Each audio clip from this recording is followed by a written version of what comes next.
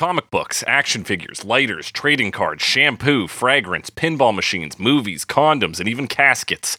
The merchandising efforts of 70s shock rock band Kiss are so aggressive that they have their own Wikipedia page. Bassist and co-founder Gene Simmons is the driving force behind these promotional efforts, stating in his book, Sex, Money, Kiss, that he just thinks it's fun.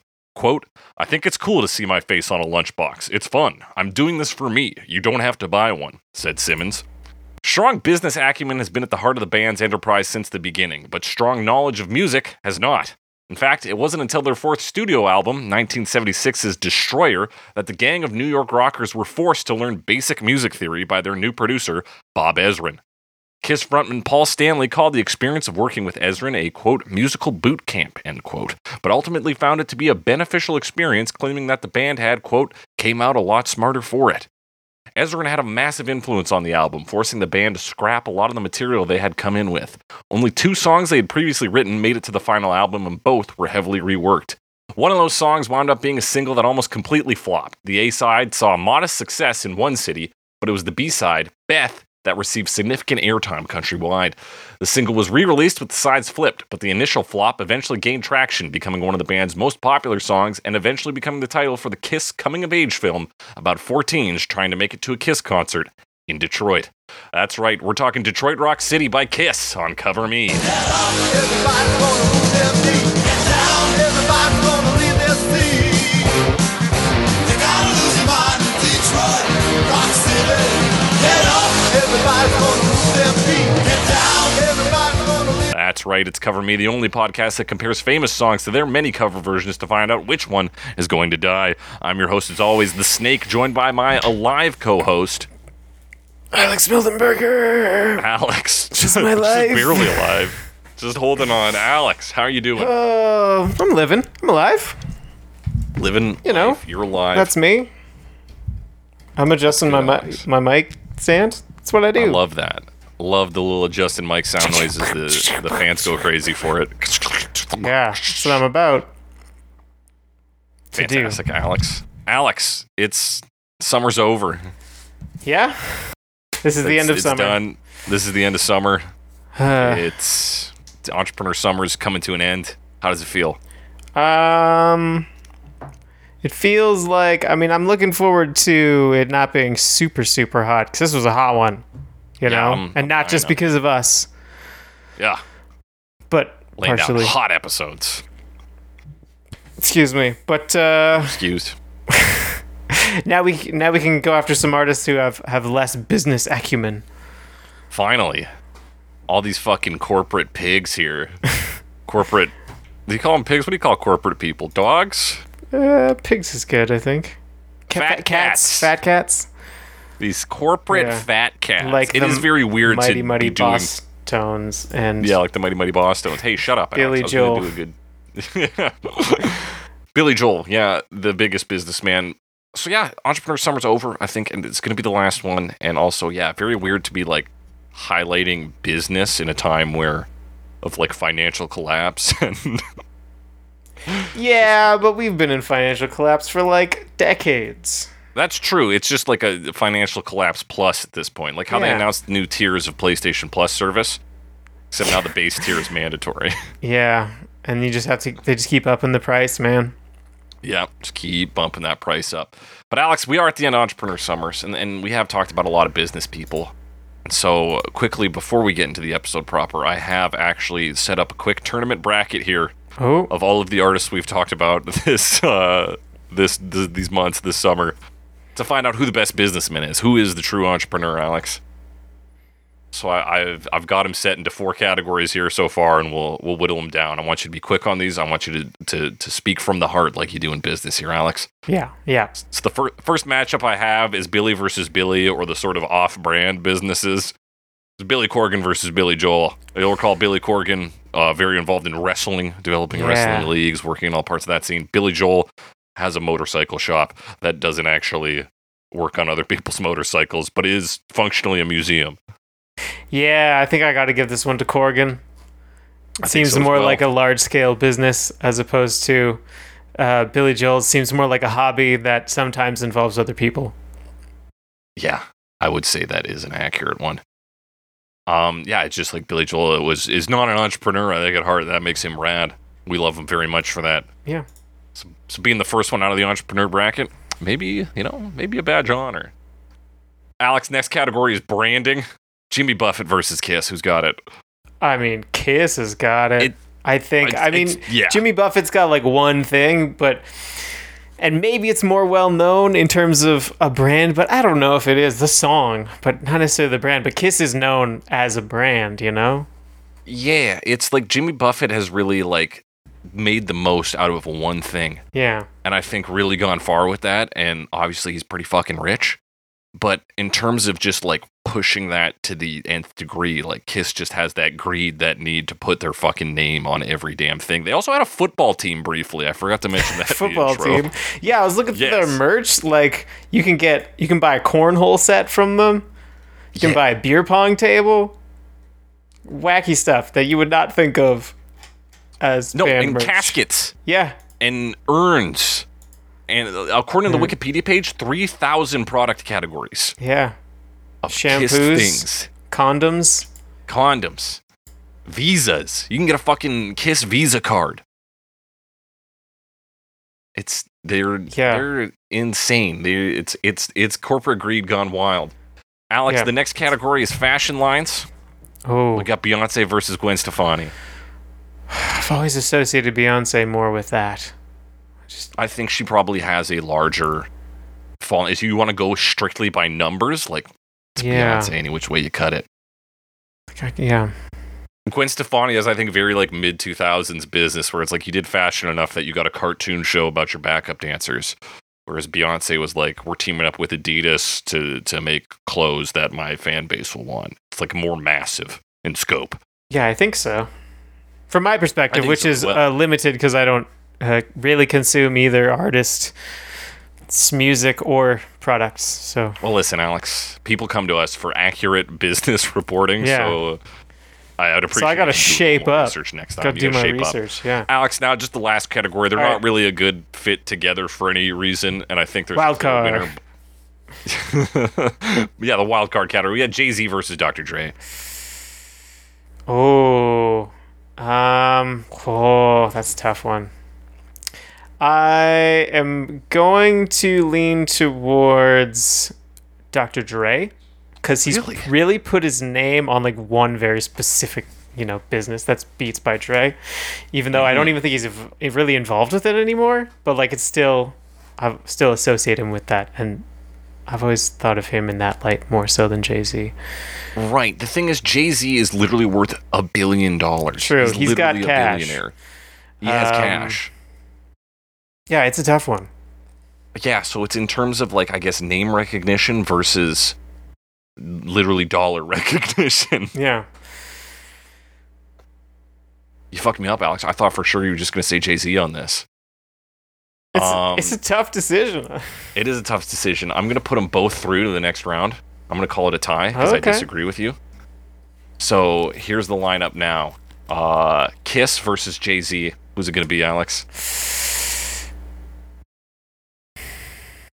It's just such a different thing, Kiss is very much focused on merchandising. They're selling the idea of Kiss. That's whereas right. Jay-Z, I feel, is more broad in terms of business aspirations.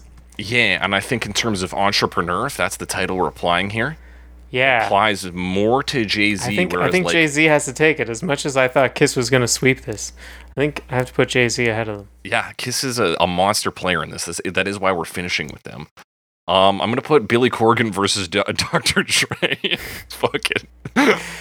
I think it's got to go to Dre, right? Yeah, I think it's got to be Dr. Dre. Love Billy Corgan. Love 1979. I don't know if I love Billy Corgan. I like some of his stuff. Yeah. I like that he does wrestling stuff. I think that's neat. Shit, Alex. In order to make it so we don't just go Jay-Z versus Dr. Dre again, Beyonce versus Dr. Dre. Beyonce versus Dr. Dre. Are we going to end with Beyonce and Jay-Z? It could. Because I am leaning towards Beyonce for a similar reason. I don't know. I also associate her. I don't know why. Yeah. Her name is becoming more prominent. Like Dr. Dre has like the history.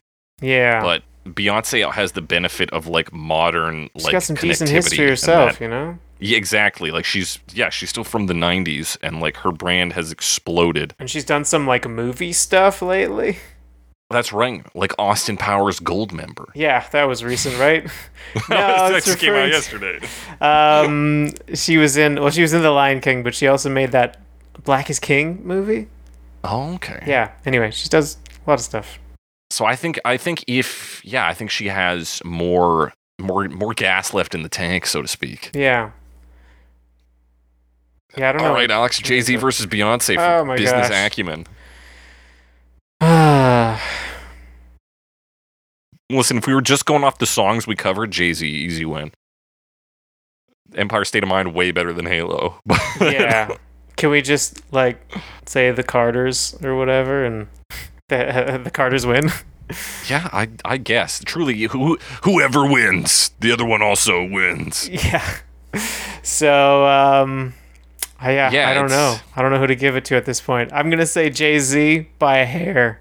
It's basically another version of the Kiss versus Jay-Z, because I think the Yeah. Beyonce name is more like emblazoned on products and like this is Beyonce's thing. Hey, Bayhive, get a load of this Beyonce thing.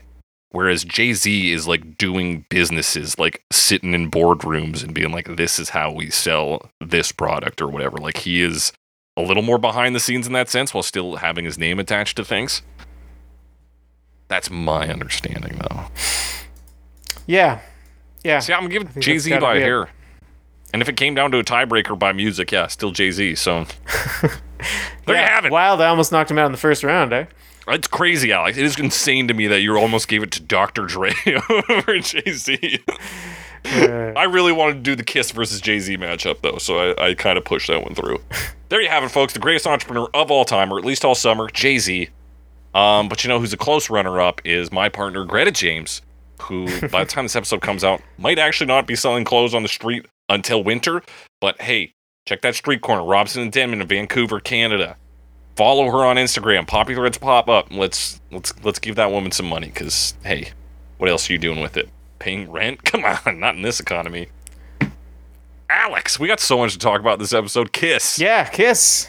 What's your history with these guys? They've been around forever, you know? They're just one of those groups that you know about. Yeah, they're listed on Wikipedia at least as like one of the most influential rock groups, and it's like, yeah, I guess. Yeah, it's weird to think about because I don't think about them that much, right? But it's hard to not like appreciate them in that way. And even like looking up their music on Spotify, I know a handful of Kiss songs, you know, Rock and Roll All Night being probably the big one. Yeah. With a few other ones, obviously this one, Detroit Rock City, and Detroit like Rock Strutter City, and stuff. Strutter, Beth But I know they have- of, but yeah, like, Beth, I don't really I do know Beth all Beth. that well. They have a lot of songs. Like they were going for like a couple decades there. Yeah. And not a lot of it is like has been like synthesized into the general like music knowledge of the public, but some of it has, and that's more than you could say about a lot of groups.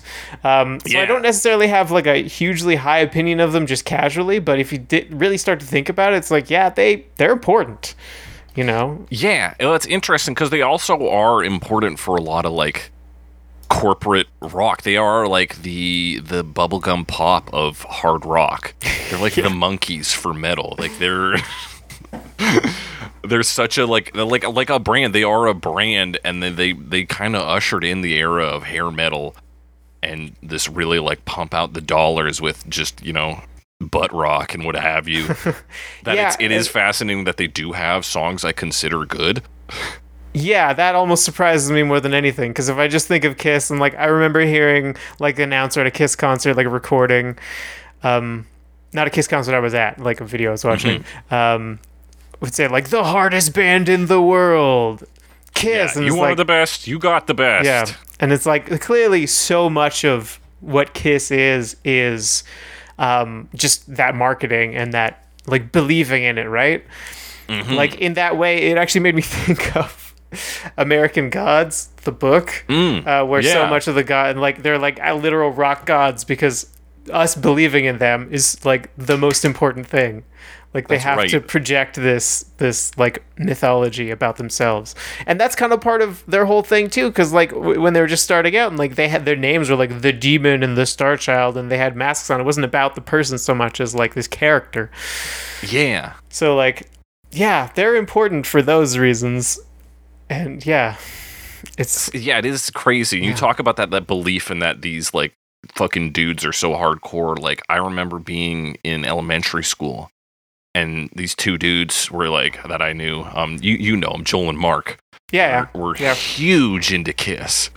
yeah. That's who I was thinking of a lot this week too. Because I was like, I wonder where those guys are now. yeah.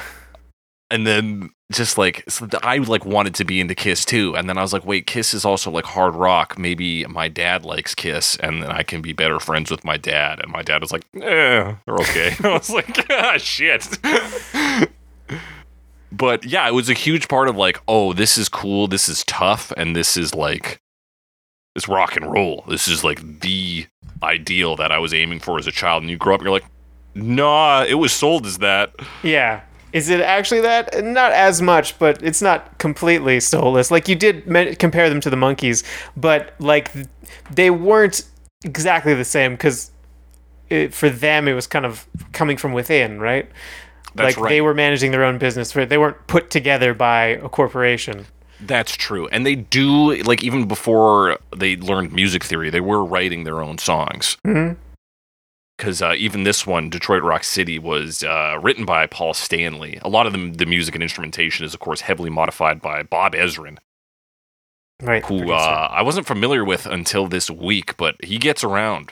Yeah, I feel like I've seen the name around. He's definitely like, yeah, I don't remember all the stuff he's worked on, but he's worked Lou with like, Reed, Alice Cooper, Aerosmith, Kiss, Pink Floyd, Deep Purple, Peter Gabriel, Andrea Bocelli, and Fish are some of the big names. yeah, and that's some pretty big names. That's huge names. So impressive.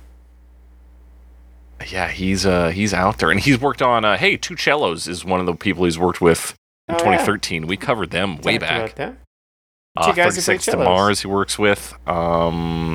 Let's see, School's Out and $1 Billion Babies and Welcome to My Nightmare by Alice Cooper, among like a fucking ton of others. But those are some of the Yeah, bigger that must ones. have been where I heard the name, is in reference to Alice Cooper. Yeah, I'm seeing what else he's got here.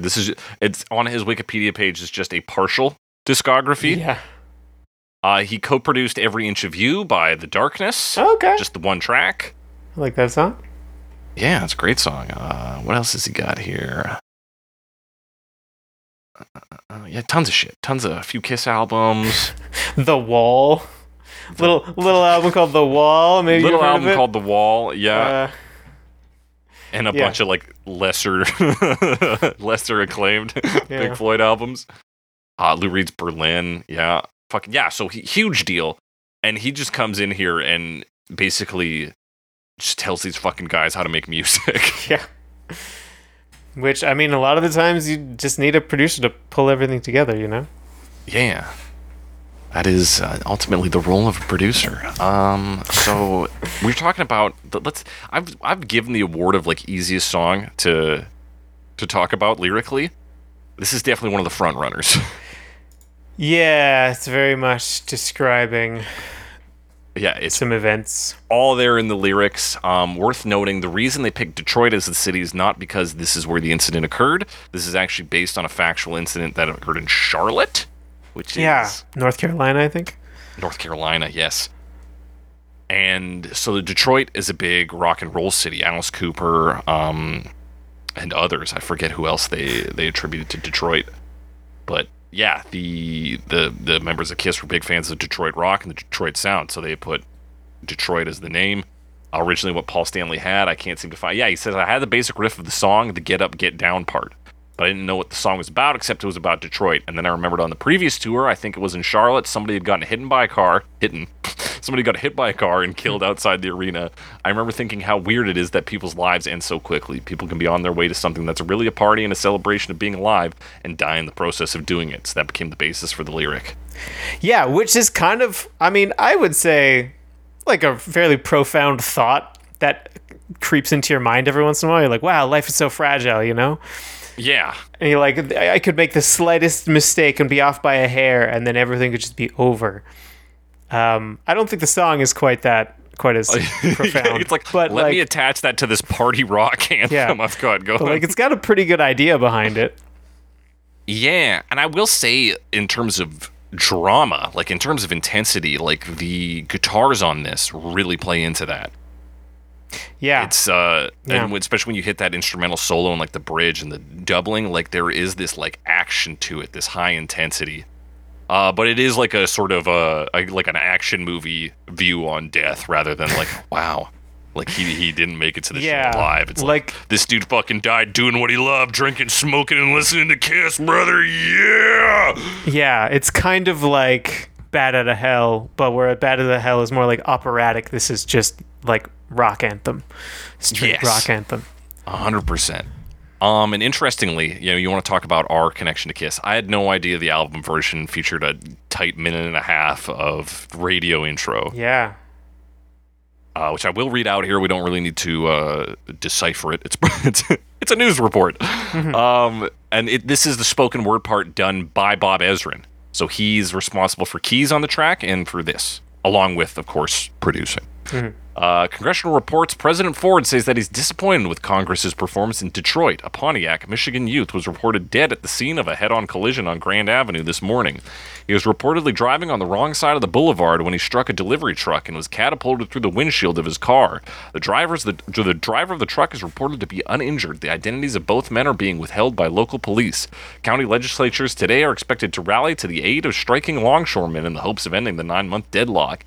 And then we get like a radio cut to rock and roll all night, party every day. Wanna rock and roll all night, party every day. And then we get some more noises, car starting up. Boom, the guitars come in.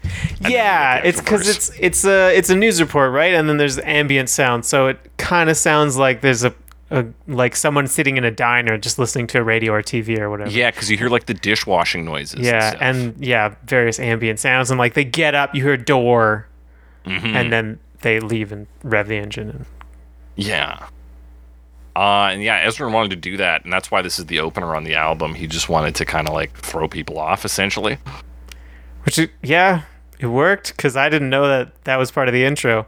The other reason I really know this song is Rock Band, which does not have that intro. Yeah, of course. Can you for imagine obvious reasons. To do never play it. The news report pitch perfect. Gotta just read out the news report. Make various clinking of cup sounds on the drums. Yeah, you're like, shit, where are my glasses? You get the Rock Band set of glasses. And a sink to wash them in. You're like, I feel uptight on a Saturday night. 9 o'clock, the radio's the only light. I hear my song and it pulls me through. Comes on strong. Tells me what I gotta do. I got to. Get up. So, there's this part kind of seems self-referential, right? At the end, because the song is literally telling him what to do, but the song is this song. But there's another song that was... where can I find it? I had this thing up. I've lost it.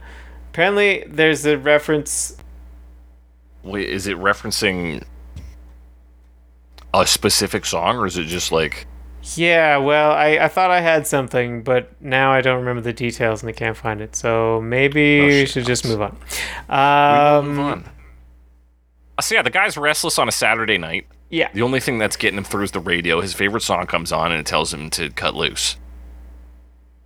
Basically, yeah. And he agrees with it. He's like, what am I going to do? And he's like, get up. He's like, yeah, I got to go dance. So he's got this drive to go somewhere else, do something with his life. Not do something with his life, but do something. But do something, right? Yeah, not in a higher purpose sense, but get up. Everybody's going to move their feet. Get down. Everybody's going to leave their seat. You got to lose your mind to Detroit Rock City. Get up. Everybody's going to move their feet. Get down. Everybody's going to leave their seat. Yeah, it's telling them to go wild. Okay, here we go. You got it? I found it. Let me see if I have all the details.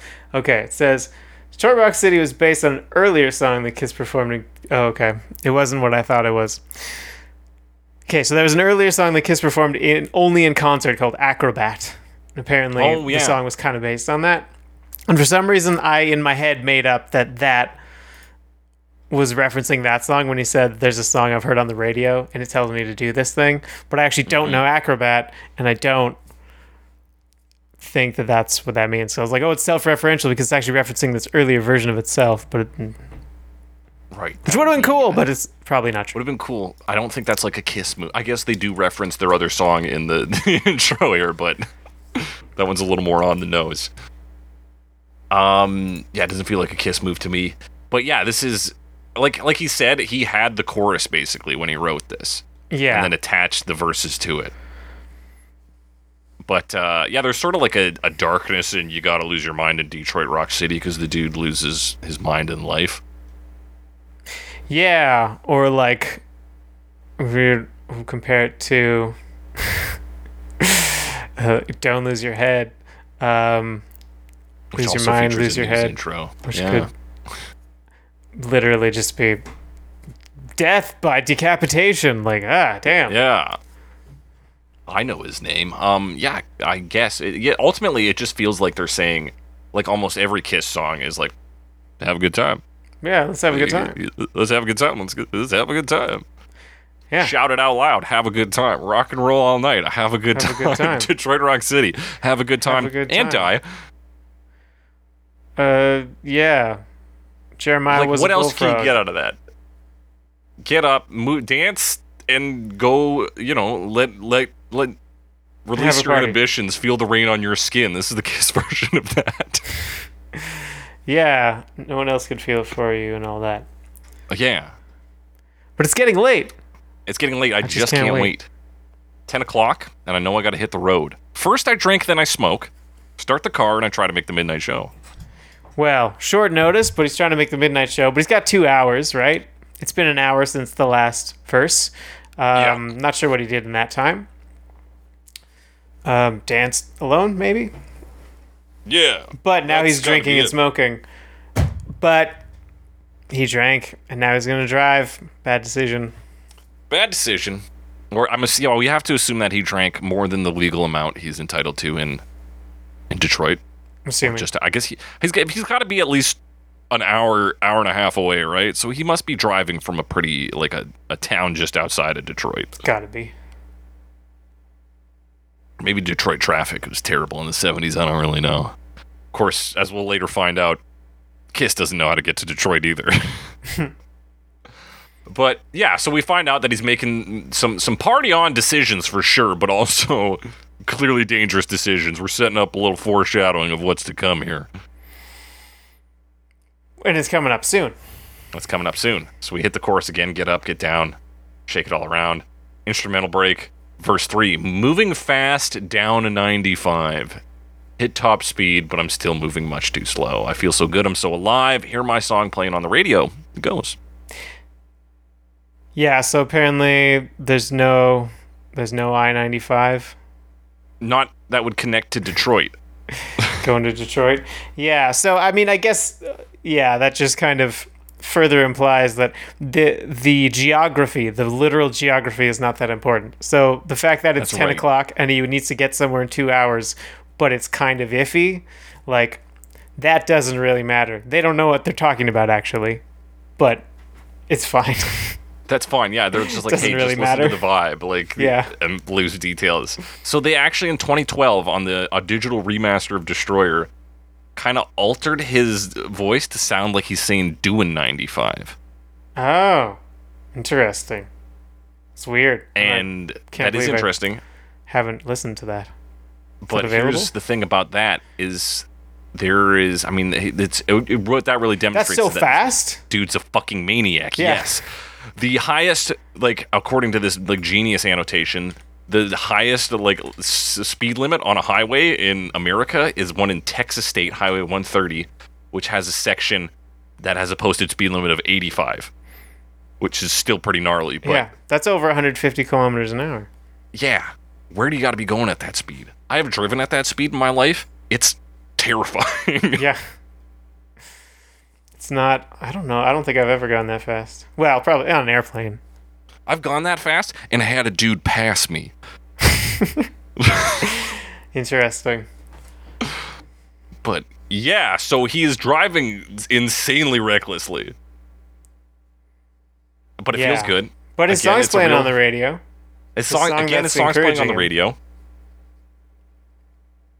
And it's, he's- you know, He's yeah. well, that's his other feeling is he can't go fast enough, you know? He still feels kind of restless. He's Mm-hmm. feeling good, but he's still needs more. That's right. This song is both about living in the moment and also chasing the high. It's the contradiction between the two. Cause yeah, get up, everybody's gonna move their feet. Get down, everybody's gonna leave their seat. Sure, but you still can't move fast enough somehow. Still moving too slow. Or is he moving too fast? We'll find out soon. Well, if you ask Simon and Garfunkel, I can tell you, they got some opinions on that. So we get the chorus again. We get to verse 4. 12 o'clock, I gotta rock. There's a truck ahead, lights staring at my eyes. Oh my god, no time to turn. I gotta laugh because I know I'm gonna die. Why? Why? Why? Yeah, there's your real existential questions like, why do we die? Well, in this case, it's because you're going very fast, possibly 95 in miles the per wrong hour. lane towards a big ass fucking truck. 18-wheeler. Yeah, it's dangerous behavior, you know? Yeah. Sometimes that leads to accidents, and in this hypothetical situation, it did. And it's, I don't know, it's like sudden because there's not. I mean, maybe a bit of a hint because he's acting recklessly, but like suddenly for the last line to be like, "I'm gonna die," and like that's the end. That's The end of also the story. the time is 10 o'clock. He gets in the car, right? Yeah, 2 hours later, he is gunning it. he's got to Going make higher a midnight than show. any speed limit in the Yeah, where's United he States going? of America, and he still hasn't made it to the venue yet. He's got to be pretty far away. Yeah,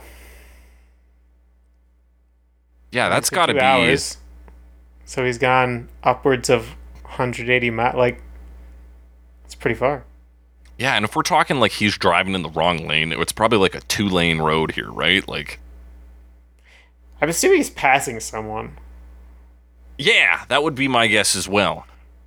And And then that, just because like obviously there's no fucks up. meridian or anything. This isn't like city infrastructure highway. Yeah, it's single lane highway.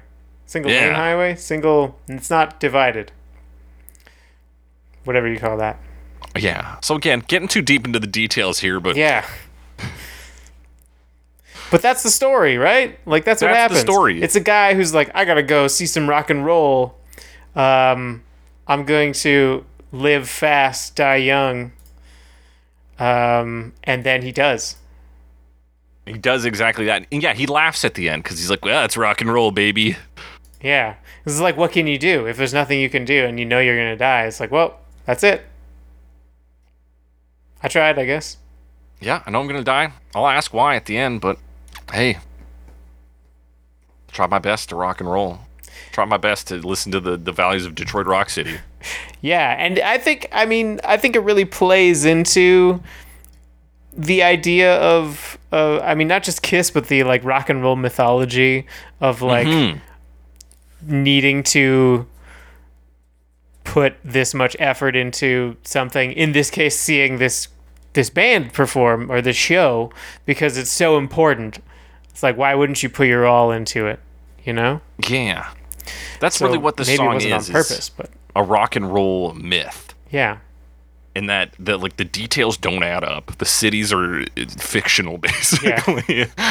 But it's to espouse these ideals of like, you die for the music, man. You fucking live fast, die young, like you said. Fucking drink and smoke and go crazy, party, bro. Like, that is all the stories I heard. You'd always hear stories about, I cannot remember which musician it was, but it's like, he got pulled over and his blood alcohol level is like 10%, bro. And you're like, Yeah. what the fuck? I'm sure there have been stories about plenty of artists who have that kind of situation going. There was a rumor like Keith Richards had a full like blood replacement, which I don't even think is possible. But that was like the rumor for a while. It's like they just drained his blood and put new stuff in. It was so fucked. No, I've seen that. So they drain Dio's blood, they put it back into Keith Richards, and he comes back to life. Oh yeah, I've seen this movie. I remember that happening. But yeah, so many rock and roll stories are just like about like either dying in some radical high speed, like literal high speed or high alcohol way, or coming back from that. Like the whole Motley Crue story. It's like, we did so much heroin, man, and then we died for 2 minutes, but then the doctors brought me back up just in time for me to do more heroin. And you're like, okay, this is rock and roll. So this is part of the myth making. Slice of that. I would say it's less part of the myth making nowadays. Yeah, it's certainly for, like, an modern era. rock and roll. I don't know that there are less drugs, but it's I feel like At least the usage is more responsible. yeah, or something. It feels different. I'll say that. Yeah. It's Maybe because it's not a myth yet. Right, you gotta let time go Yeah. and build these myths. No, you still hear myths and stories, right? Yeah, maybe it just hasn't built up to the same level though. That's all. Yeah. It's Like a game of telephone. It's exactly, exaggerated. got every step exaggerated of the over way. time. What we're gonna exaggerate next is the instrumentals, and we're not gonna exaggerate. I don't know. I was gonna come up with something funny there, Alex, and I didn't.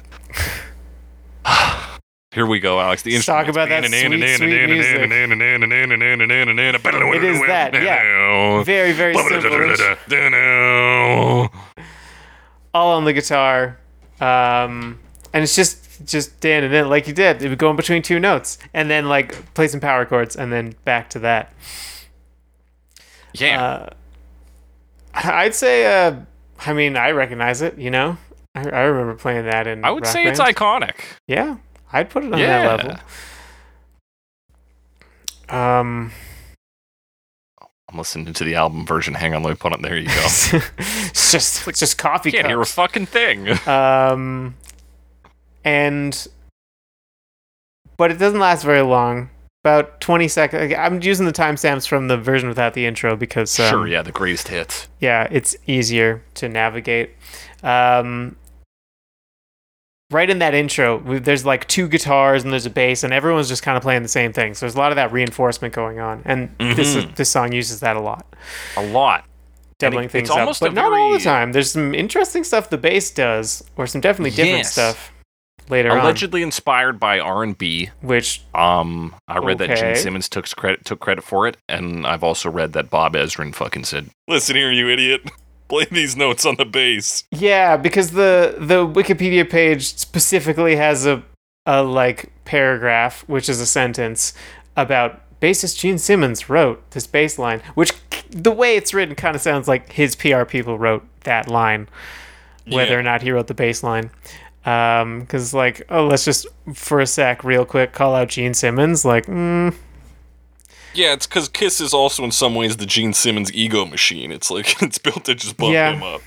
yeah, I mean, and then does he still do reality TV nowadays? I always knew him from reality TV. He's got big plans. So they're doing their farewell tour, which they've been doing for probably 10 years. Right, until like 2023, I think. Yeah. It's like a 4-year And tour. then he talked in an interview, I think it actually came out this last week, where he's like, listen, there should be a Kiss stage show that's like autobiographical, semi-autobiographical, and we get people to, it's not Kiss performing the band, but we got actors and stuff to do it. Maybe we do the occasional show. And then his other idea from that interview, he's like, I'm trying to sell it Kiss the Next Generation, where we get, we find, 4 deserving 20-year-olds, his words, not mine, 4 deserving 20-year-olds to fill in, wear the makeup and become Kiss. Yeah, and I mean, Devo did it, right? That's what I thought of immediately, and how funny the difference is between the two ideologies that lead to the same conclusion. Yeah, so different. Devo's like, well, the world sucks and people are terrible and everyone's dumb, Yeah, so we might as Theirs well is do like, that. Fuck everything it. turns to garbage, so we might as well be in charge of the garbage Yeah. facility. He's like, I just want to push the Kiss brand and expand it. Yeah, in a Gene new Simmons is like, the dimension. dynasty must continue. Yeah. Yeah, very different ideals. I can't believe we're still talking about Devo. I did not expect that before the episode. Anyway, all right, that's what he's up to. We were talking about the music, though. Yes. So that bass It's tough line to talk comes about up this once we because get to it the is verse. so iconic to me. Yes. Yeah, once we get to the verse. So we get the vocals. That's Paul Stanley, who... Did you ever listen to that, like, compilation of just, like, Paul Stanley amping up the audience? clips. No, I haven't heard that. I looked it up, but it doesn't seem to be available right now, or maybe just the link was broken. But it's just like it must have been on. Oh, I don't even remember. It must have been like SoundCloud or something, where it's just like a bunch of stuff from live Kiss performance, and he's just been like, "How's everybody doing tonight? All right," it's just like one after the other, just screaming. That guy has got energy to spare. Is the point? Like he's got pipes, and he can shout. Yeah, I mean, we talked a bit of shit about Kiss, deservedly, I think, but like they were ultimately two things, like businessmen and showmen. Yeah. Absolutely. And like, yeah, Paul Stanley is, I'm not convinced he's the best technical singer. But yeah, he can shout some lyrics. Yeah, it's, sometimes you want the Domino's pizza, and that's he's not what like is. A bad singer or anything, Yeah. He's in key, right? And he's just constantly, it sounds like he's just like shouting all the time, like there's a lot of, I already said, energy, but like I'm amazed that the way his voice sounds, like it's still more or less like he can still sing. The video I saw was from like 5 years ago, but like he's still in his 60s. Yeah. Anyway, hey, way to go, Paul Stanley. Yeah, and he feels like he's got big presence on this. He's basically shouting at you the whole time, but that's what sells the song, right? That's what makes the song what it is.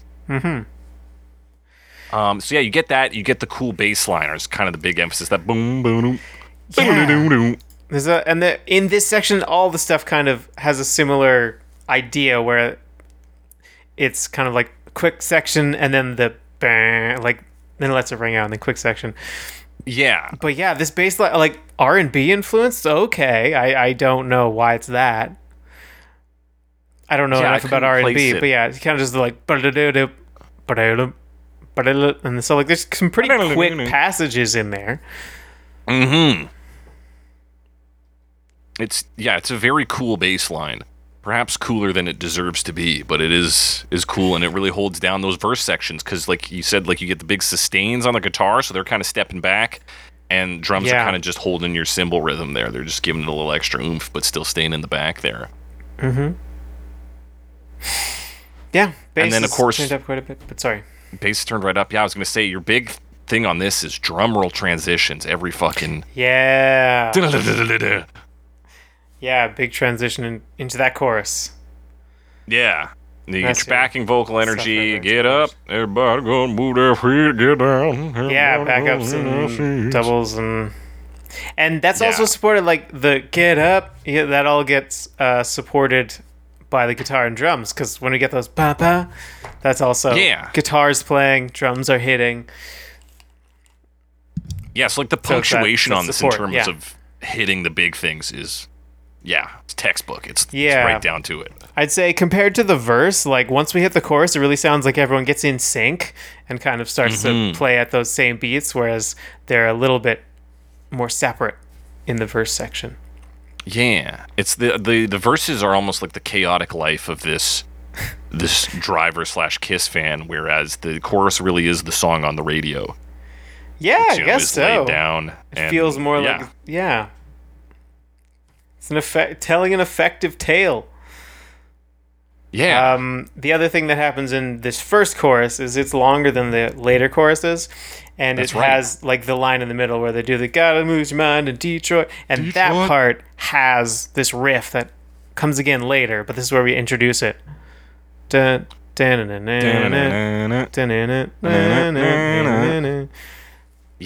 So there's a couple like important riffs in this.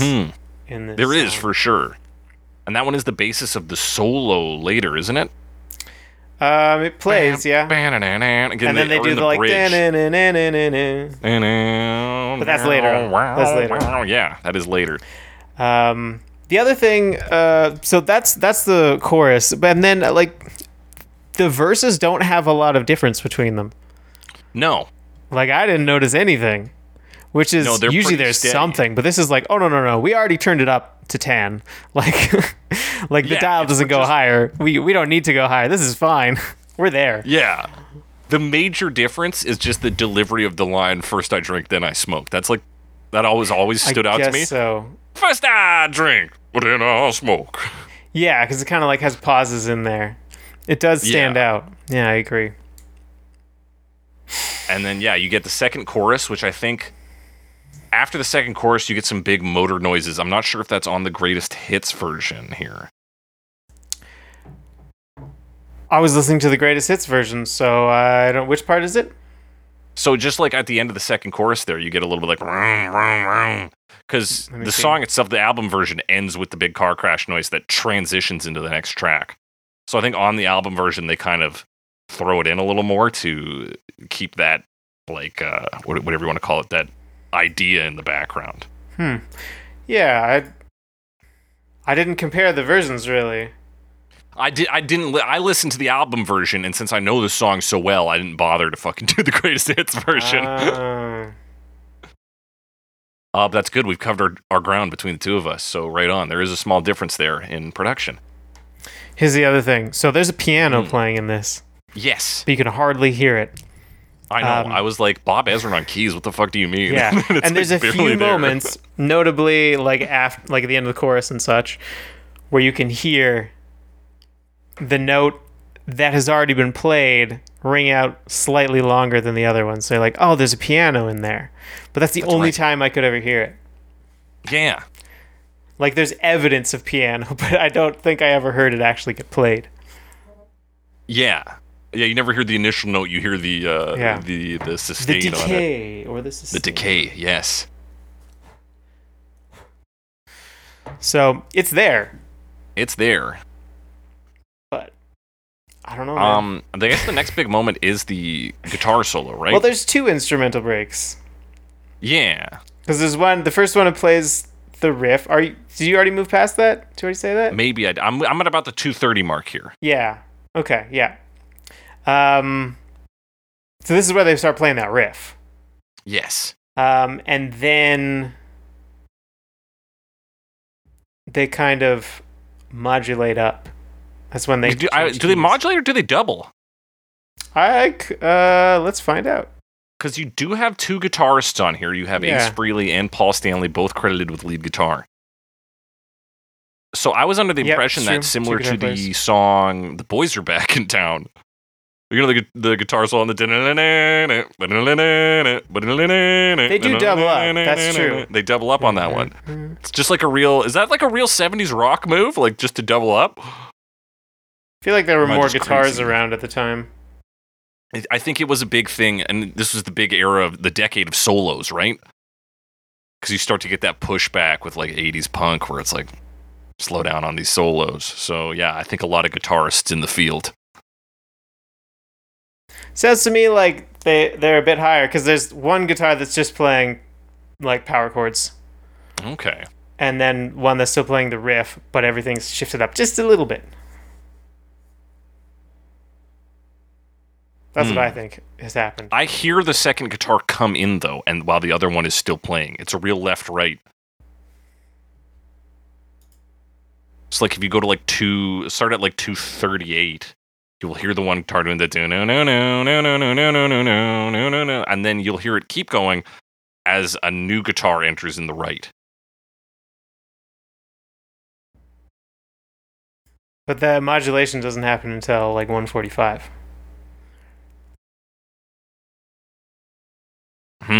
Okay. Are we talking about the same point? I said 245 and you said 145, so maybe not. Oh shit! I thought you said you were at 130 before. Did you say you're 230? No. So Okay, I'm talking two about different the parts this whole first time. instrumental break. Cool. Okay, so we've been talking about All right, so that Completely answers that question. So you're talking about 2 minutes and 38 Yeah. seconds. Okay, you're talking about the Yeah, just that riff. Okay. No, yeah. you're absolutely right. In that second part, they double up. That's their like duet part where they're playing together. No, absolutely. Yeah, and you're right on your section as well here. I'm just listening to I it was now. like, I could have sworn it was I know, I was fucked up. I was like, Alex, how can you not hear this? Like, it's not hidden in any way. All right. Yes, that's that, and then that's the other kind of riff in this other solo part. That's where they play this descending line, which also sounds very cool. It's very like This got this epic feel to it. Yes. Yeah. And also not this like fiddling, noodling complexity, which is, I think, thanks to the non-technical skills of Kiss, but it but I plays mean, well. at the same time, like, there's something to be said for giving notes space, you know? That's right. Simplicity is often good. Yeah, it's easy to fill space with a million notes, but to take the unimportant ones out is where it becomes difficult, and this is Right. a good riff. Yeah. Let's jump back to the 130 mark here to make sure we've covered it accurately. Okay, yes. 'Cause it is- So that's the it first is different. instrumental Obviously, break. it's different from the second instrumental break. Yeah.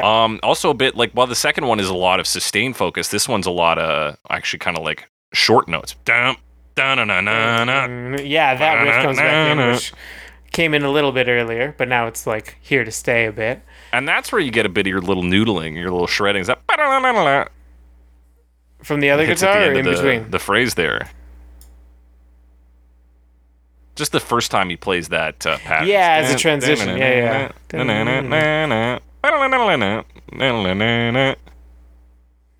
You're right. And then, that extra guitar comes in. Yeah, they modulate up. And then they go into there's another verse, the other third verse in there, and then another chorus. And then Yes. And then instrumental break with the solo. Instrumental break with the solo in there, which I think Which is we talked actually a about. duet. Yes. Because you get the two guitars. Yeah. Could you call it a guitar solo in the sense, well, then the drums are playing too, so is it ever really Does it still a solo? count as a solo because it's It's just dedicated the to that guitar? class of instrument? Like, Yeah. I don't know. Yeah, I don't know. It's an instrumental break. Yeah. Yeah. And it is that. Great energy on it. And The whole thing, pumped yeah. up by that drum roll transition again, because it gains intensity after it. Yeah, and then we get another verse after that. Like, they transition back into the chorus riff. And then, verse 4 comes in, which is like, honestly, in a pop rock song, I would not expect another verse at this point. I would expect a lot of choruses until the end. Right. But they're like, we actually got to get a finish the verse. story. You want to find out what happens to the drunk driver? He dies. Knows he's gonna die. Yeah, and that's that. Well, there are then, Right, and then then there our are those outro- choruses. Yeah. With the outro tucked into the linking to that second instrumental bridge, those guitar solos. Oh right. On a very definitive on the greatest hits version. On the album version, you of course get a car crash. Okay, yeah, I just didn't listen to the album version. I was like, I'm sure they're the same. I don't know why I decided that. Well, they're mostly the same. It's mostly the same song. But yeah, that is Detroit Rock City. A song that, I mean, it's good, right? Well, you got a producer who knows hard rock, guiding Kiss who knows, like, big showmanship to make a hit song. Listen, that's how you make a hit song. Yeah, put some people who know what they're doing together, or at least have an idea of what they want. Yeah. But we want to talk about some covers, Alex, starting in We sure do. 1994 with a cover by the Stones. The Mighty Mighty Boss Stones.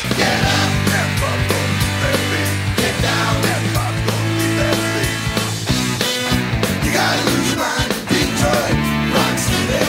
Get up and pop, gonna do that beat. Get down and pop, gonna leave that. Mighty Mighty That's a Boss joke Stones. from BoJack Horseman.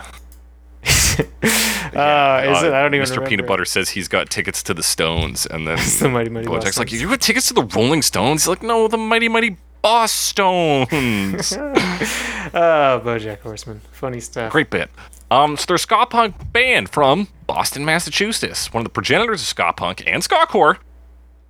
And this is from a 20th anniversary Kiss tribute album called Kiss My Ass. Yeah, another band I wouldn't say I know Kiss mostly from Rock Band, but I know this song mostly from Rock Band, and I know the Mighty Mighty Boss Stones mostly from Rock Band because of Where Right. Did You Go? Oh, yeah. I knew a Mighty Mighty Boss Stones song. but don't know the lyrics. Yeah. So on the cover of this album, to talk about the album briefly, Yeah. you want to talk about Kiss merchandising projects, like boom, a Kiss celebration album with artists such as Lenny Kravitz, Stevie Wonder, Garth Brooks, Anthrax, Gin Blossoms, Toad the Wet Sprocket, a band formed for the album, Shandy's Addiction, Dinosaur Jr., Lenny Extreme, Kravitz the and Lemonheads, Stevie Wonder. Wow. Yeah, it's called Yeah. Kiss My Ass. classic Kiss regrooved. And you'll note a couple things on the album. First, the American flag in the back. Yep. Several countries, when this album was released there, including I think New Zealand and Canada, changed it to their country's flag. So if you get a Canadian version of this album, it will have the Canadian flag in the back. Another interesting thing, and another thing about Kiss as a brand, is they couldn't clear the rights for Paul Stanley's original makeup in time.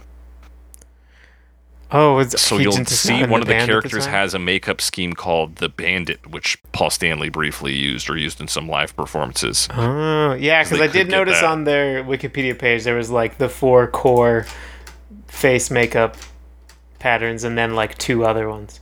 Yeah. These Oh, but two there's other even ones they another one used. called the Bandit that is not the That's Fox right. or the Encore. It's not the Fox, yeah. So they had it's very funny to me that a Kiss project couldn't clear Kiss makeup for its. Yeah, it's wild that they all have their own makeup pattern,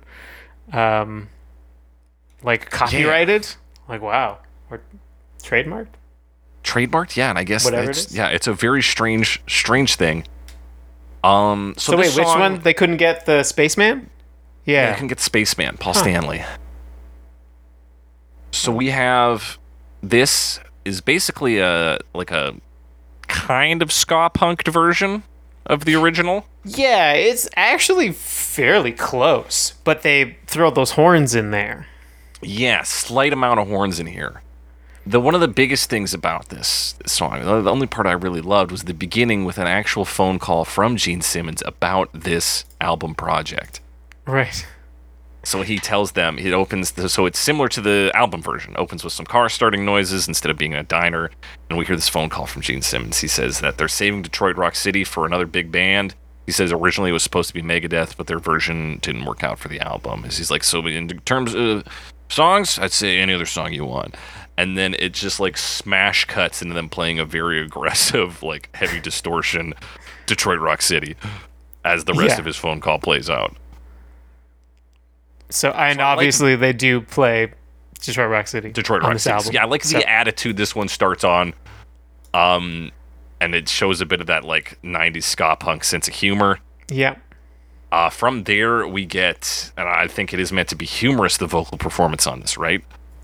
He kind of felt like I was almost wondering because I only know them from Where Did You Go, right? Yeah. And that's not what his voice sounds like on Where Did You Go. No. So I was kind of listening. I thought maybe they had 2 singers or something. I was checking out a couple of their songs, and his voice just does that sometimes. And even if you listen to Where Did You Go, there's hints of it. But yeah, he's really doing this like guttural sound. Yeah. I didn't look up his name. I should have. And that would be maybe their link to ska core, which is of course ska and hardcore. Dickie Barrett. Dickie Barrett. Yeah. Yeah, I guess so. That's sort of that unclean vocal. Yeah, those side, unclean right? vocals. It's So this kind is of them growl. pushing those. Yeah. And hitting that distortion. So yeah, this might be closer to their ska core work than ska punk. Yeah, but I would say overall, it is a very close sound. Yeah, very safe. But they kind of add this extra layer with the horns, and I think that adds a cool sound to it. Like the horns will either support the riffs or like, yeah, usually what they'll do is support a riff and then start to drift off a little bit and like play like a crescendo type note. Yeah. Just to add a little bit of oomph to some things. And I think Yeah, it's they cool. do really add that. I think it's because when you even think about the original, those 2 bit that "Ba-now" is like lights flashing up on a stage, like it is Yeah. a large moment, and the horns really support that with a Mighty Mighty Boss Stones flavor rather than Kiss. Yeah, for the most part, I would say there is one bit that I think was a bit questionable, and that was their version of the solo on the horns. Yeah. And it loses some energy, and I'm not totally sure why, but this is not the only version that is a problem for. It's like once you get to that point, it feels like it's kind of stuck between this like almost big band style and this more rock and roll or punk style. Yeah. And it kind of like is a bit incongruous with the rest of the song, and I just thought it lost a lot of energy. Yeah, and it starts so low in terms of its energy there. Like True, and maybe they're trying to do a build, but I don't think they build high enough. I don't think they give maybe if themselves they enough do runway. that build higher, it would work, or started a bit higher or something. And you But can yeah. fucking put some aggression into horns. Into You can horns, make yeah. those things gnarly as hell. And Yeah. that would be great for what they're doing here. That would match up with the vocals. That would match up with the song they're covering. But it doesn't take that. So you're right. That solo section is just a complete drop off. And the softness of those horns, even as they grow in intensity, is like such a soft. Yeah, it feels a little too gradual. But I mean, overall, I did like having the horns as sort of an extra layer on top of everything. I agree, yeah. And in an otherwise safe cover, they are still a highlight for me. So yeah, this one hits the middle, right? It's a professional band putting a mild twist on a popular song. Yeah, that doesn't quite stick it in some sections, but in some it does good. Yeah, and that was kind of how the album on Large was received. It was mixed reviews, and people were like, it doesn't really hit it for Kiss fans, and it's like, nobody's probably a fan of all of these artists, so like, Right. do you want to buy this album for the Mighty Mighty Bosstones cover? Yeah, or for that's the pretty Lenny broad. Like we're Yeah. putting in Lenny Kravitz with Stevie Wonder, With and also Stevie Garth Wonder. Brooks, and also Anthrax. Yeah. And then some that I admittedly never heard of, but also like Dinosaur Jr. and Yeah, like Dinosaur these guys, Jr. and- obviously. So So yeah, it's so Yeah. broad. It's like bands who were popular in this time, like 1990, sure, but popular in so many different demographics. yeah. It's an interesting, I guess, artifact. Yeah, and a real just like offshoot of the Kiss like marketing machine. It's just a product of Kiss, despite being a cover. So that's Yeah. interesting. Let's talk about Mattias. Oh, you don't talk about the music video? Oh shit, I forgot about the music video, Alex. Let's Yeah. talk about the music video. There's a music video. Yeah, of It's- course there is. It's 1994. And it starts with that telephone conversation, but Gene Simmons is actually in this video. That's right. Although, and I'm trying to, it doesn't really show it, but then it kind of jumps back to, it doesn't say that yet, but to 1976, because that's kind of what the video does. It goes between them in a room performing this song, the band, and presumably them as young people in 1976 just fucking around because they're young people. Yeah, it's essentially about this group of like Kiss loving hoodlums who play bumper pool for a bit and then steal some Yeah, which Halloween we had to candy. look up. Bumper pool. Yeah, we had to look up. If all y'all It's know like what a- bumper pool is, An octagonal pool table that you shoot balls into Yeah, it's holes like- across the way. Yeah. combat pool. It's combat pool, yeah. But yeah, you get your classic band shots in here. You see the whole ska gang hanging out in Yep. a room and jamming. And then you get the shots of this gang of miscreants from 1976 playing bumper pool and then stealing Halloween candy from kids to then go Because and it's watch Halloween 1976. Kiss. Yeah. Of note, the jack-o'-lantern. The The jack-o'-lantern outside their house has a star for an eye. Of course. Another Kiss reference. So yeah, they just kind of mess around. They throw on Destroyer on their record player, play some pool, course. mess around a bit, and then they paint their faces like the band, like Kiss, and then go around and like prank people. Yeah. They egg. Well, they throw it at the camera, but like throw it at the presumably a camera. house. They TP a house and maybe a tree, and Yeah. what's the other one? The classic. Steal candy shaving from cream. Uncle Sam and Shaving cream on the Spider-Man. Oh, cars. shaving cream on the cars. And then yeah, steal candy from children. And then they bring it back to their place and like hang out and eat candy. And watch Kiss videos. Yeah. So it's about like hanging out. Yeah, and then and there's an liking ending Kiss. here where somebody jumps on the couch with Gene Simmons, but unfortunately, since YouTube Yeah, the has to fucking suggest me end new cards block it. So what happens is the lead singer, they're performing in that room for Gene Simmons, and then he jumps onto the couch with Gene Simmons. Right. But you can't tell because it's covered up by the end card. But if you keep watching, and then Gene Simmons kind of gives him a thumbs up. Gives him a thumbs up. He says, "Good work, Money Boss Tones." Worth mentioning, they do go buck wild at the end of the song. We forgot to mention that. They do. So they do like a fake out ending where it's like, start screaming shit on the guitars, and then they really end. But let's talk about Matthias I.A. Eklund in 1999.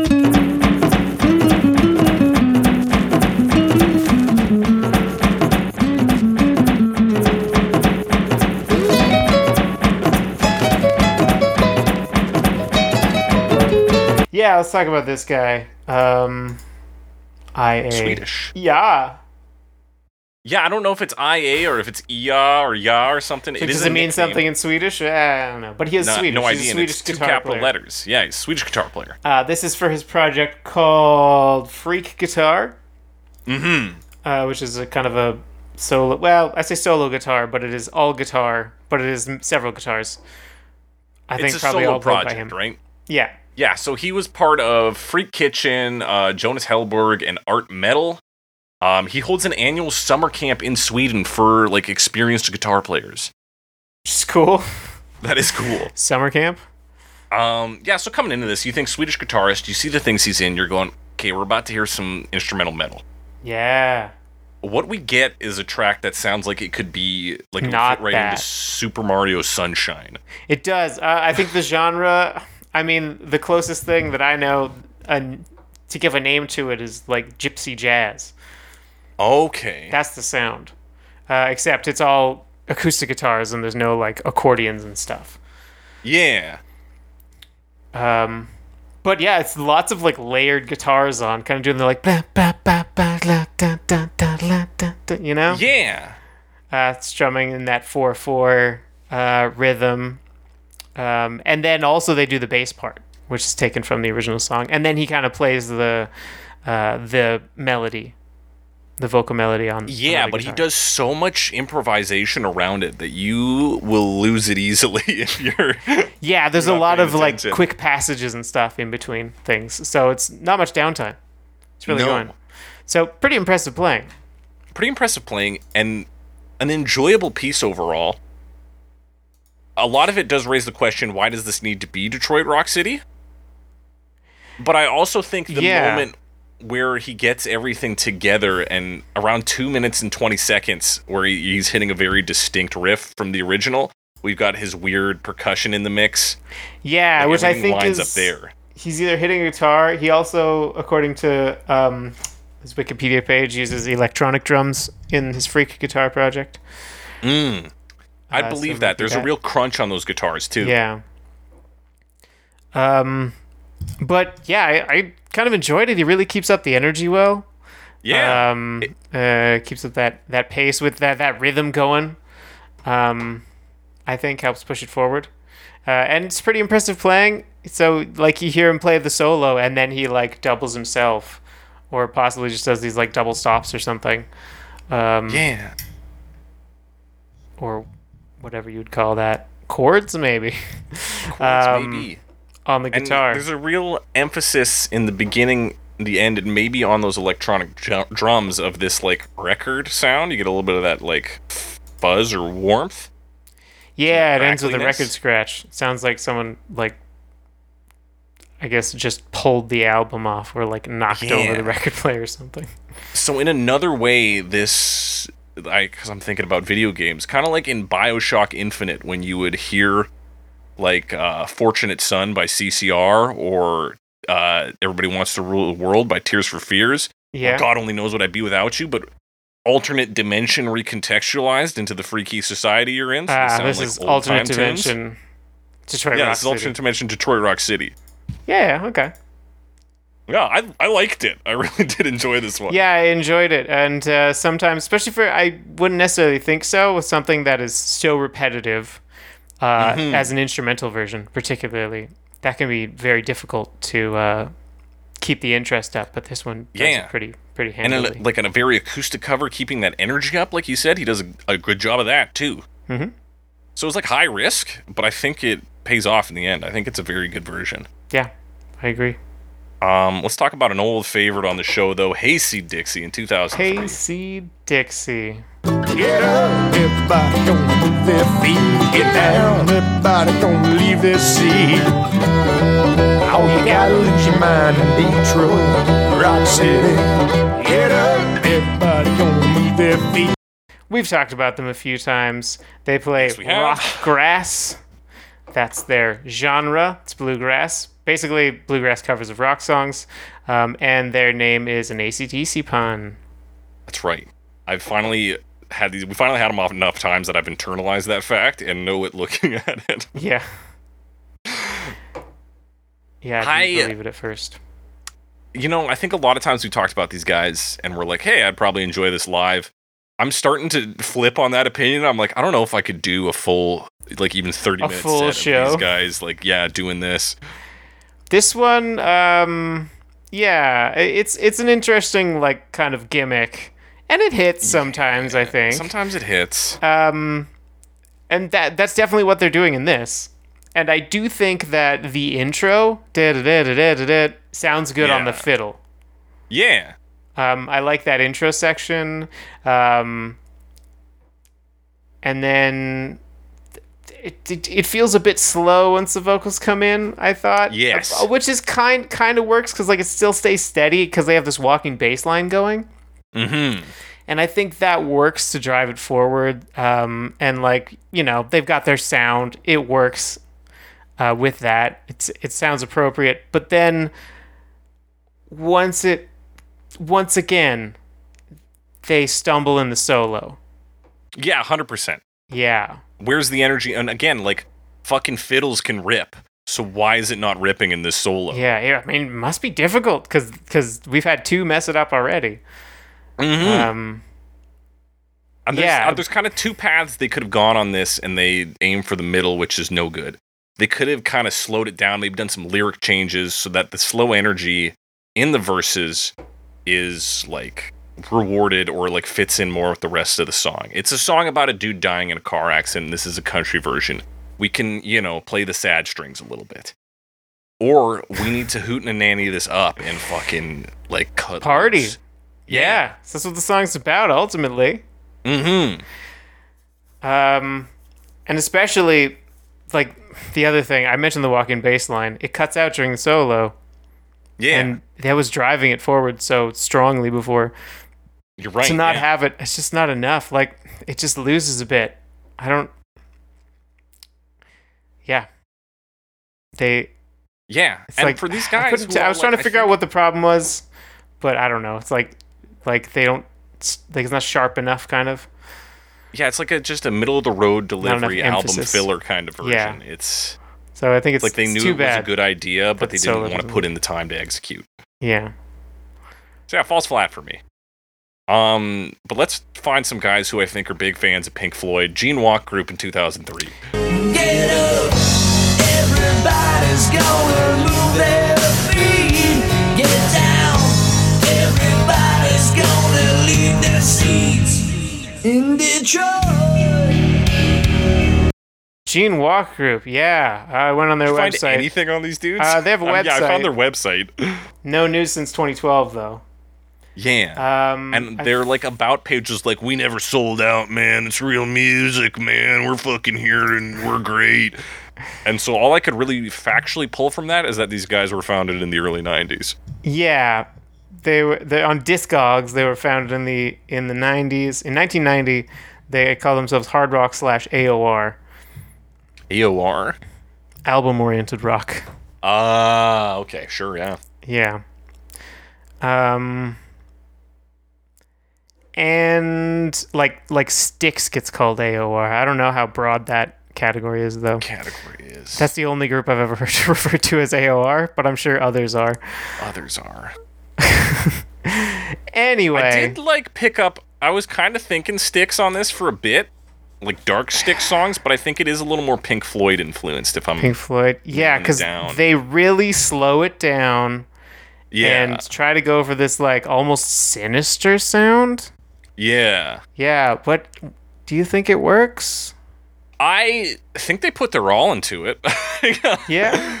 I think I like the quality of the vocals, and I like some of the moves. I don't think it really nails down Detroit Rock City to the point where they tuck in Detroit Rock City at the end. They actually do, similar to the Bosstones, they give us a revved up version at the end. Yeah, right at the end. But could we not have incorporated that throughout the piece? I don't mind like a down up for this, you know? Yeah, I feel like the song is so much about like partying and being fast that to just slow it down, I don't think it really works in that way. Like it ends up feeling sluggish to me.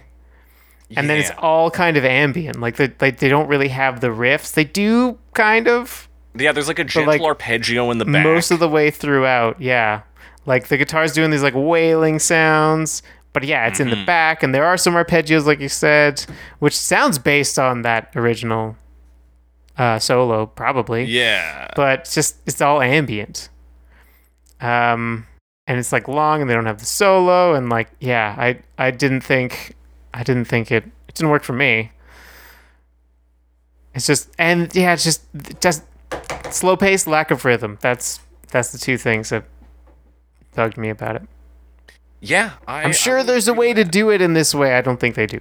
This, like, to me, it's the like TV version, but done by boomers, where it's like you're just watching a car crash in slow motion for fucking 4 minutes.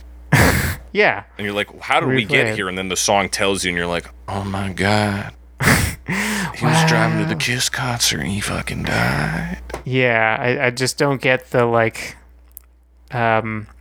anxious energy. Yeah. From the I do like lyrics. the kind of like drama he puts on. He's like, you gotta lose your mind in Detroit. And he just lets Detroit hang, and then he chucks another like Detroit Rock City in. I was like, yeah, that's kind of cool. I like when we fuck around with choruses a bit. I'm a fan of that move. Yeah, that's a good move. But I didn't like this version. But yeah, it really takes out all the fucking gas. So yeah, it's and I listening to it, I maybe was just like, man, yeah, I do love acts like Pink Floyd and other prog rock, or I guess AOR bands. I don't know if they count as AOR. They might. They might. A lot of albums they Should have got. looked up AOR. They do have a lot of albums. All I know is A&R, man. So I'm business oriented. But we got into the business of talking about Maziora, the band, in 2013. I got to get on. Everybody's gonna move their feet. To go.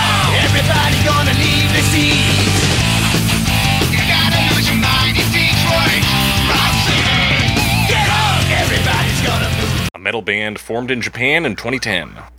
Yeah, they're Japanese. Yes. I was looking them up. There were some tags like glam metal, new wave of sleaze. I thought that was neat. New wave of sleaze. Yeah. That's cool. I think it was on... Where was it? Oh. Rate Your Music had them listed under new wave of sleaze / glam metal. I think it's just a playlist made by some guy. Or Japanese glam. They're associated with glam metal and hair metal. Okay. They're a metal band. They're a metal band. This is like really aggressive up there metal. Oh yeah. This Except for amps the it up, beginning. man. This amps it right up. At the beginning's fun. It's like the original starts with like a skit. So why not, right?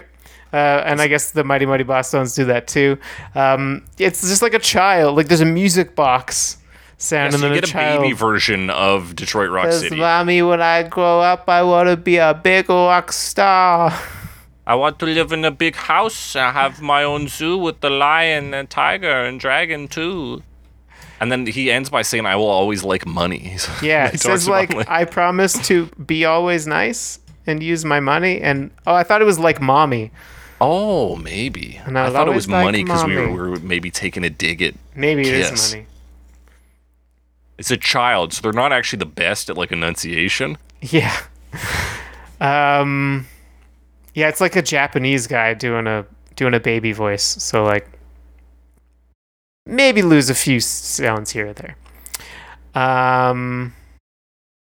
And that's the beginning. But then after that, yeah, like straight into this like distorted guitars, lots of double kick on the drums. Lots of double kick, that really like high overdriven guitar. Yeah. And they kind of like, it's mostly following the original. They're taking the riffs and everything, but they're like sort of adapting those riffs to be more of this like chuggy sound. Because a lot of the riffs are like, you know, single notes. I guess licks even, because they're mostly single note lines. But now they're like power chords, or maybe just really distorted notes. I don't know. But also they're playing like they just add like more notes per note, if that makes sense. That does make sense. Yeah, they really modernize it into this like metal context. So they move it from hard rock into metal with a lot of modern ideas. So this chug that adds in bonus notes, adding in bonus notes pretty much everywhere. Oh yeah. So there's that like high technicality that comes into place in metal. Yeah, there's some pretty impressive technical playing at moments in this one, that's for sure. Yeah. Going into this, and even with you compiling the playlist, there's a big worry about just like a bunch of metal versions, and they all sound kind of similar to the original. This is and not there that. were a lot version. of those. Yeah. No, I'm very impressed with the... But this one had an intro with a baby voice, so I was like, that's different enough. So yeah, how could you not? This one's two genres in one. But yeah, it's definitely an interesting take with like a little bit of a different style, and they have the chops to back it up, and they totally keep the energy in. Like there's no lack of energy in this one.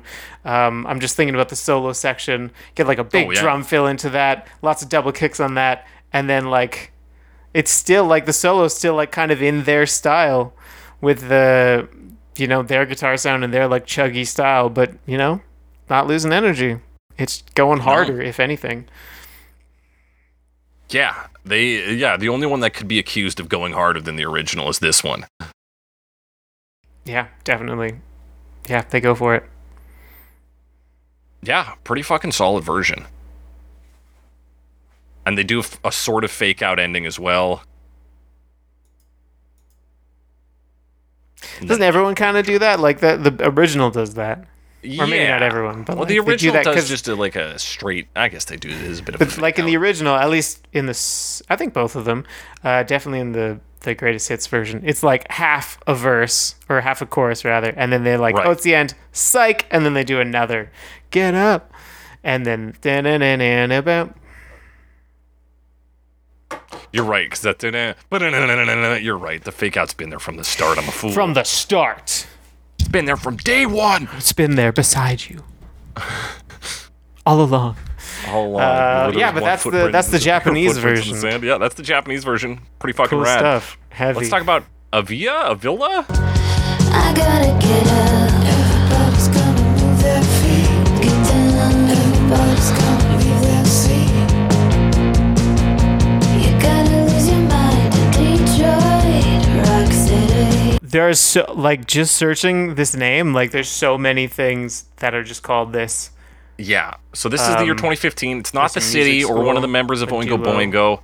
I don't know what it is. I found a whole lot of ones who it isn't. Yeah. There's like lots of like solo but to give you an female idea of their singers. sound, they were discovered on the playlist Indie Chill Covers. Yeah, this is a Kiss tribute album compilation thing that this was on. Yes. With several different groups That's that what I've I'm called Kiss and Make Up. never heard of before, like Jade L and the 210s and Kavka Shishido and Russian Red. Like, I don't know who any of these artists are. Yeah, it's one of. And I don't know who Avila is. Or Flora Cash is a name I've seen before. Johnny Cash is no. I don't know why. Great niece. Yeah, Johnny I made that Cash's up. Flower. From his flower. It's just flower. Yeah, I don't know any of this. But this So one yeah, I don't know who this is. Is the point? So it's like a. Okay, that's fair. This one is sort of a like synth poppy version. Yeah. Kind of dark synth pop. Yeah. Could be accused of being a made-for-TV version. Potentially.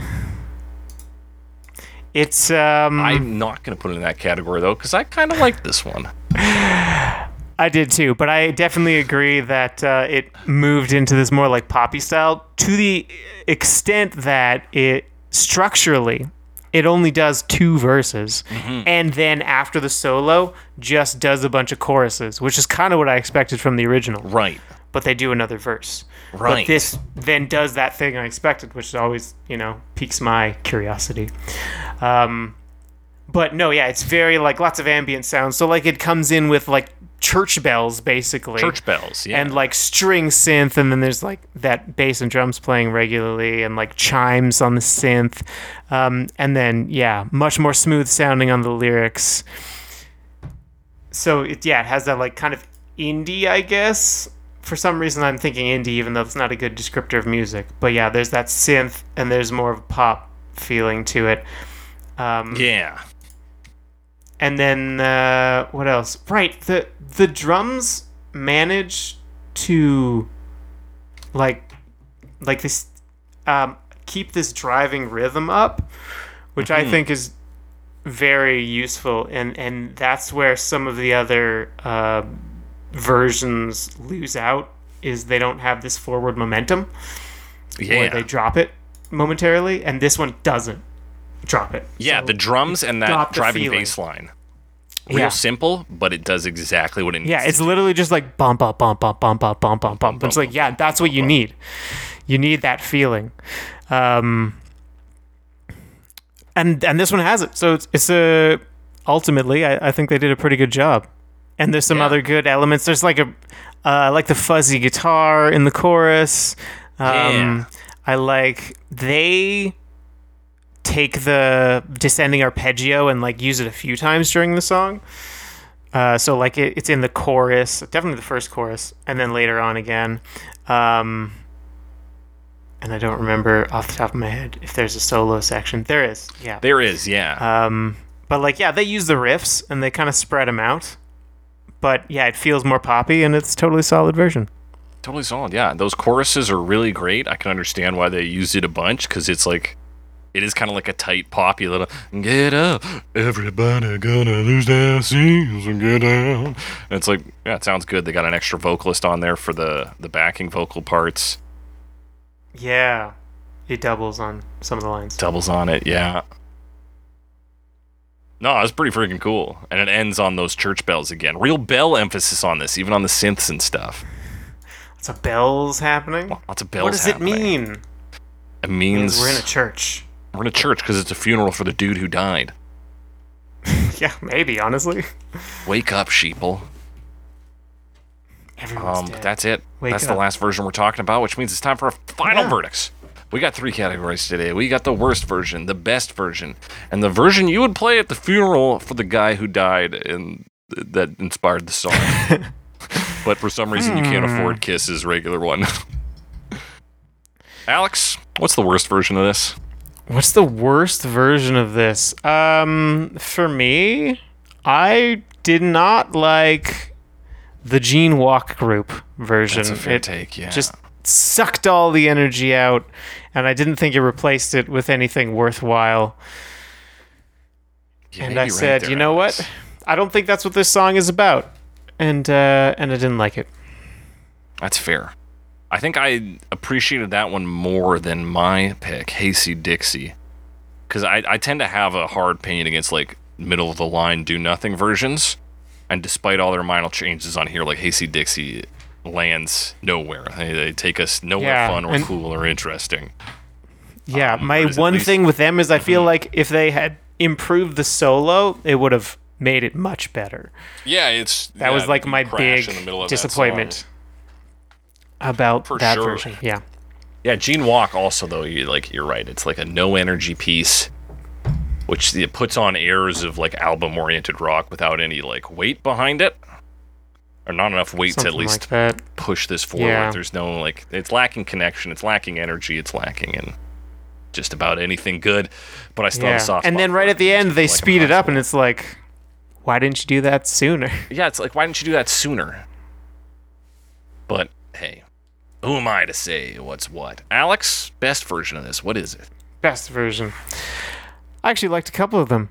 A lot of good ones on there. I think the one I liked the most was Avila, actually. Moving it into that sort of pop realm. I think it was mostly just I was impressed that they kept the momentum up while kind of doing something similar to Gene Walk. Like, they slow it down, but they don't lose the oomph behind it, or they the at fact least that you replace it can with something worthwhile. Replace it, that you can actually just be like, well, here's a basic driving rhythm, so you're gonna feel movement, and then we'll just do our sort of new wave styled synth pop over top. Yeah, and it's still gonna sound pretty fucking good. That's crazy, right?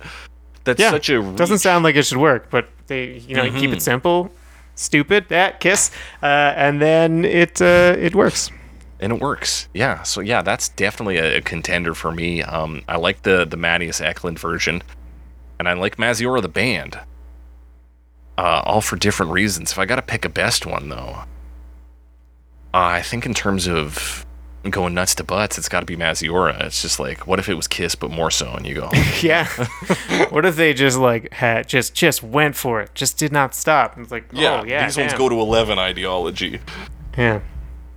So that's what I'm going with. Alex, it's the funeral of the anonymous Charlotte Driver who made this song possible. That sounds like a name. Kiss has Charlotte denied you Driver. the privilege. Charlotte Driver. And you can't use the original soundtrack, not even the greatest hits version. Kiss has said no. They say in terms of Kiss songs, any other one you like would any other one you like. Nah, it's got to be Detroit Rock City. It's got to be Detroit Rock City. Who you going which with? Version? I feel like the one that would fit in best at a funeral is Gene Walk Group. There you go, yeah. It's just very somber, which I don't think serves the song, but in the context of a funeral, that's the one that's going to stand out the least. Yeah. If that's what you're going for, which I have decided it is what I'm going for. This hard rocker who died in a car crash, at least give him album-oriented rock. We're still in rock and roll here, my brother. We're going to send you off. Yeah. And I'm going to use Avila or Avia for the use of church bells for one. Ah, yes, the church bells. You did already reference it playing at a funeral. So yeah, it seems like an obvious pick, and that's why I'm picking it, because it's obvious. But that's my final verdict. If you all got different opinions, similar opinions, want to talk about a version we didn't talk about, hit us up on Twitter, #GoverMePod, @JakeTheCressy, @SomeAlexWiseGuy. Send us your comments, questions, concerns, suggestions for future episodes. We'll be sure to look at those. Be sure to rate and review us. You can also, you can also email us. If you are scared of Twitter, email us instead at covermepod@gmail.com. Send us your comments, questions, concerns there. Be sure to rate and review us. We're on Spotify for the moment. Who knows? With the future here, they started having some concerns, Alex. They sent me some emails. Oh. They're like, hey, your episode, Mr. Brightside, The Killers, features third-party audio.